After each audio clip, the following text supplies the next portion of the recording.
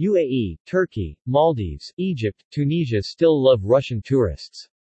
While Dubai, Abu Dhabi are slamming their doors shut to Ukrainian visitors, Russian tourism to UAE, Turkey, Maldives, Egypt, Tunisia, Belarus, and Armenia are counting profits.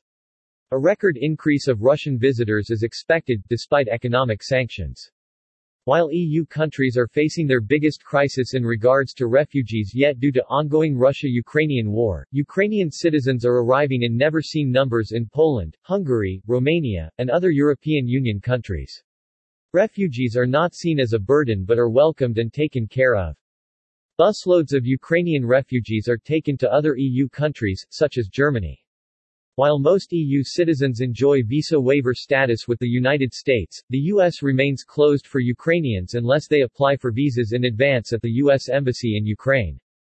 Yesterday, the United Arab Emirates has temporarily suspended a visa waiver for Ukrainian citizens.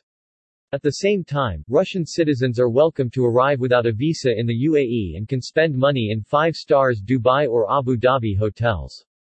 Both Emirates and Fly Dubai are operating flights to Moscow and Russian cities with full capacity. The UAE decision went into effect on Tuesday. The Ukrainian embassy in Abu Dhabi posted this notification on its Facebook page.